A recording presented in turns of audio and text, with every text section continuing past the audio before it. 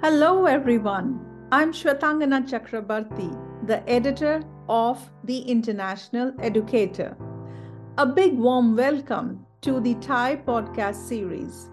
The Thai podcasts aim to bring alive the latest research in education, leadership strategies, DEIJ initiatives, classroom stories, and student initiatives.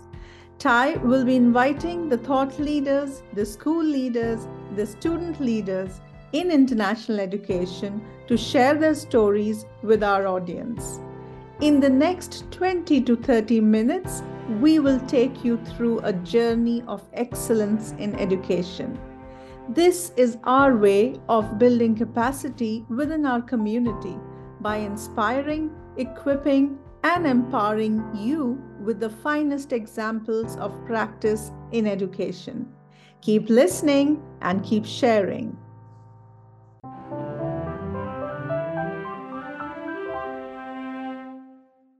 Warm welcome to everybody. This podcast is being brought to you jointly by the International Educator and the Principals Training Center. Both the PTC and Thai are arms of the same nonprofit organization, and I'm Bambi Betts, the CEO of our overarching organization. Since the beginning, over 3 decades ago, our mission has always been the same, and it's to provide services and tools to advance learning and leading and teaching in international schools. And as many of you will know, PTC provides professional learning opportunities for educators and for leaders, and Thai provides recruitment and career development tools, as well as curates and creates content relevant to international schools.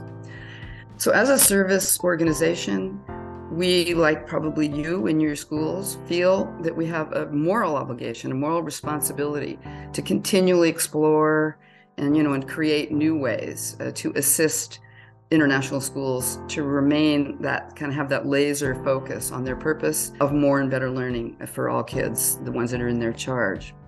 So in fact, this whole series that you're going to be engaging with is dedicated to exploring one such major tool, and this is the use of the standards of practice for international educators as one way to advance quality teaching, to uplift the profession. This is really important to us, is that we want to uplift the profession.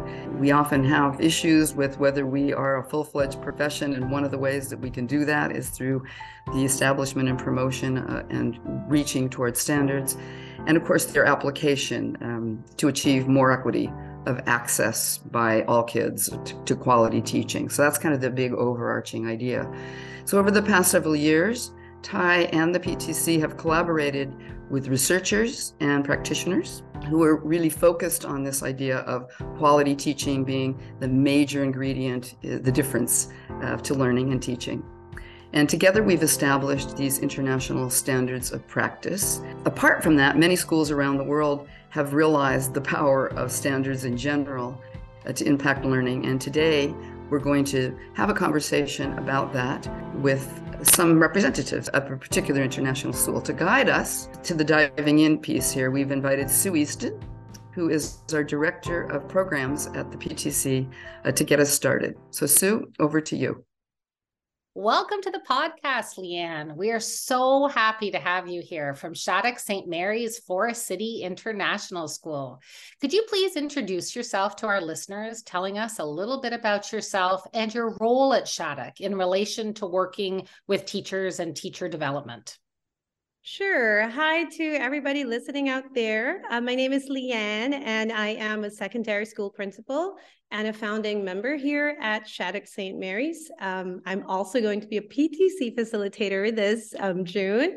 I'm a mentor for ALOC, and I'm a mom of 2 secondary school teenagers. Great. Thanks, Lianne. Can you tell us a little bit about your role at Shattuck and how you work with teachers in regards to their professional growth? Sure. So I'm primarily a secondary school principal. So I am in charge of our teachers' professional growth. So from using teacher standards to observations and leading them through self-reflections and evaluations. So the whole shebang. Wonderful. Now, I know that Shattuck has been going through a process to develop your professional growth plan. So can you share with us where you are now in the process and where you started? Sure. Maybe I'll backtrack a bit. So we actually just opened 5 years ago. So we're a rather new school.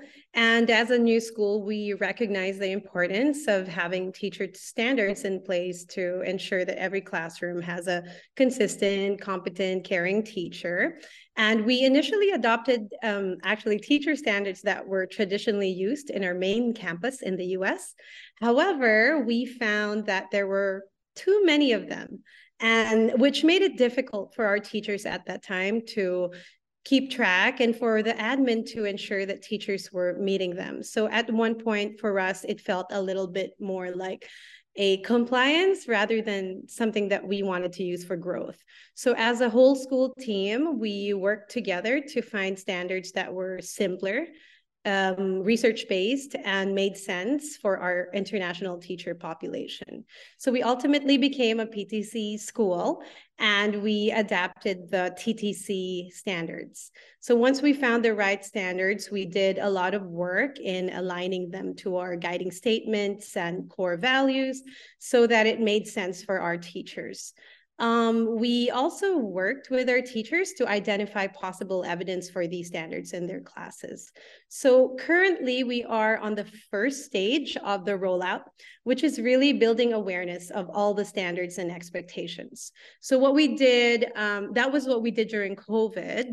And now that we're back post-COVID, as a pilot, we took the first standard actually on using research-based strategies. And we focused on applying this standard to 2 of our school goals, which was ensuring student-centered teaching and catering to our multilingual learners. So using the research-based strategy standard to apply to our school goals. So within that, we did this pilot, created a rubric, provided training for teachers to be able to meet the standard. We did self-assessments and included student voice just recently by sending out surveys about this standard. So the phase 2 will be really including the rest of the standards and introducing benchmarks and indicators and rubrics for the teachers. Phase 3 will be teaching them how to collect evidence through portfolios. And phase 4 is including our students in the process. So it's a lot of phases, and we do really listen to our teachers' needs and where they are in the transition process. So we really want to make it just right for their pace. Yeah, it's fantastic to hear about your process, Lianne. I think one of the things that I sometimes hear about the standards that have been created by the PTC is people saying, but there's no rubric to go with them. And the way that you've approached it is exactly how they are meant to be used, that they are the basis of the creation of your growth and supervision plan, but that it is specifically within your context. And I really love how you said that you unpacked it related to 2 of your goals, one standard related to 2 of your goals, which means that down the road in 5 years, if your goals have changed, then it may look different for what you are looking for in the classroom as well. So I love it that you're really focusing on the context. We're going to want to hear back from you about the implementation and how it goes. So that's fantastic. Now, as part of the podcast, we wanted to share the set of standards that you have based yours on and that Bambi talked about at the beginning, that were created by the PTC in conjunction with James Strong and with input from Kevin Simpson at ALOC, and that are now part of the TIE resume builder for teachers to be able to show evidence of international professional standards to schools seeking candidates.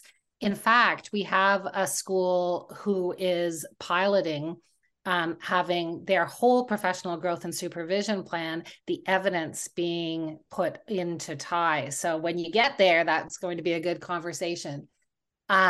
So I want to focus on just one standard with you, knowing that one of the things that teachers struggle with is just knowing what evidence to collect from their inquiry in relation to the impact on student learning. So I'd like to talk to you about the standard for international teachers, number 9, which says that international school teachers will model the skills and attitudes of global citizenship, multilingualism, anti-racism, and intercultural sensitivity and proactivity. So my question to you is, what evidence would you be looking for or listening for this professional standard? I mean, you're looking at number 1 right now. This is number 9 of the standards. So what would you be looking for, and how might a teacher collect evidence in a portfolio, or if you were using the TIE resume build?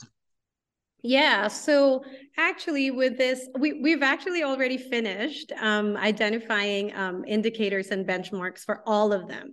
So basically, like, this last one was the one that kind of like, we were stuck a little bit here because it's just really it's such a huge standard, and there's so much to unpack, and it's just so important as well in the international community. So what we've done is we've pretty much broken down this standard into 3 parts. So, you know, in light of global citizenship, multilingualism, anti-racism, intercultural sensitivity, and proactivity, we divided that into 3 parts. So the first one is we do expect teachers to first demonstrate a deep understanding. So that would be the first indicator for us. The second would be to incorporate this into instruction and classroom practices.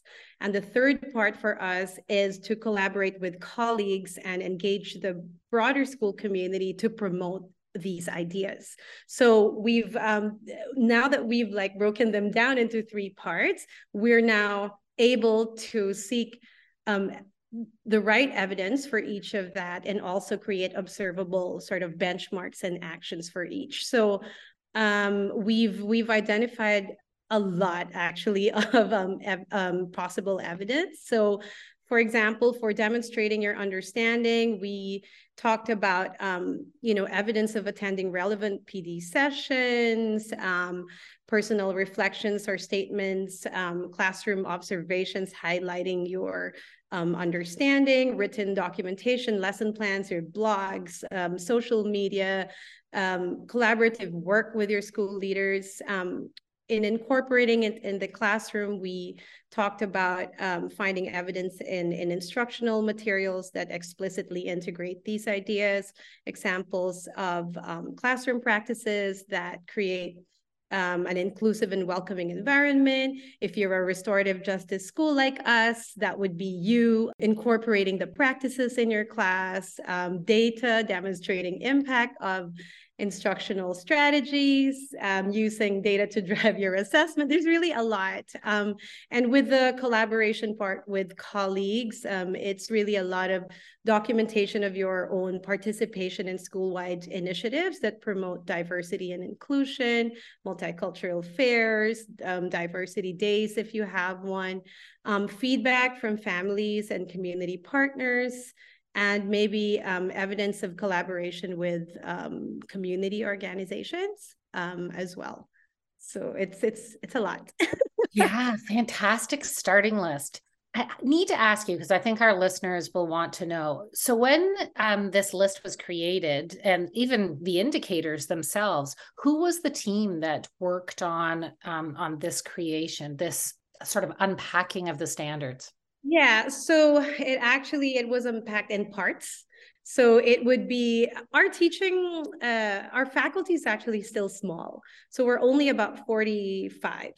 And so under my team, I have around 23 teachers, and in the lower school, they have almost the same. So it wasn't really difficult for us to kind of get together and talk about these things. So we've had different versions. We've had focus groups, we've had, but there was always teachers involved in the process as well. So we're not really done yet. We want to bring it back again and have them look at it. And so, yeah, so there's always teacher voice included in the process. That's fantastic. So thank you so much for sharing your insights. Finally, in one line, is there any advice that you would give to schools to enhance the use of professional standards in their international school? That's the main focus of our podcast, right? So is there one piece of advice that you would give them to enhance? And is there one thing that you would tell them to absolutely avoid doing? I have two to do to move forward and one to avoid. Is that okay? Sure. So the first one thing to do in moving forward is really involving your teachers in the process of selecting and adapting standards, as well as talking about evidence that you would like to see in their classes. So just include them in the conversation. The second important thing to do, I think, is to ensure, and this is super important, I guess also for us here, is to ensure that there is a professional development training available to support each standard. So please do not ask your teachers to meet a particular standard without providing them with the necessary support to do so. So that is something I think that is quite important. And one thing to avoid is maybe don't use standards as a punitive tool for evaluating or disciplining your teachers. Instead, focus on using it as a tool for growth and improvement. Great. I'm going to have to dig in a little bit to both of those. So the PD, first of all, totally agree that professional development is important. The number one thing that I hear back from participants is that there's just no time, that they don't feel that they have time, not only for professional development, but even for team meetings where professional development can happen. So are there any strategies that you use at your school to sort of make time for the professional learning? Yes, but this really required a lot of risk and bravery on our part. We had revamped our entire scheduling system to really create days for collaboration. So we actually have formal classes Monday, Tuesday, Thursday, and Friday, and Wednesday is a flex day for everybody, including our students. And so we've innovated that day so that students can have time for their own innovations and collaborations, and teachers have time as well to do that. So we do intentionally carve out time throughout the week to be able to do these things. Fantastic. It is very difficult though, but you can do it. Yes. What's the most difficult part that has come from that? I think it's really the mind shift of needing to work harder than work smarter. Yeah, totally agree. All right. Now I want to dig into the other part that you said, do not use the standards for evaluation. So at the beginning, you talked about having the standards was such an important thing to ensure that you had a caring, effective professional in front of every classroom. So how do you put those two together? Like if the standards are there for there to be a caring professional, but you don't use them to evaluate teachers, then what do you use to evaluate teachers? So we use the standards to provide ongoing feedback and support for teachers to help them meet the standards. So you don't go in there creating, a culture of fear, the teachers, and expecting that they would get everything perfectly.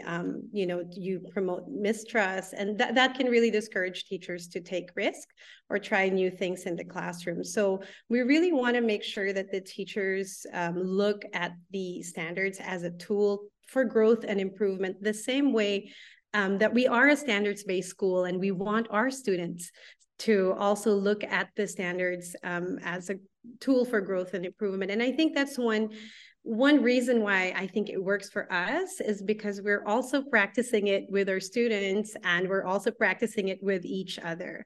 And so it becomes this whole, I think, dynamic, process for everybody, and it just makes sense. And organically, it kind of becomes the culture because it's something that you practice and the kids practice, and the kids see us as well practice it.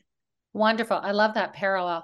And that makes me think that if there was a teacher who was struggling outside of the bounds of professional growth, that you might still use the standards, but that it would be a parallel track as well. It would be an improvement track. Definitely, we've created and we've also used an improvement plan that is very much aligned to this. Yes. Okay. Thank you so much, Lianne. We really appreciate your experience and your input, and I think you're going to be really helpful for our listeners. So until next time, this is Sue Easton from the Thai Podcast. Thank you for listening to the Thai Podcast. We will be back again with more to keep you informed and to keep you connected with international educators from around the world. Do check out our website for more news and research articles on international education. Also, write to me at editor@tieonline.com if you would like to share an article. Article submission details can also be found on our website www.tieonline.com. Once again, thank you and hope you learned something new today. Stay kind and stay connected. See you soon.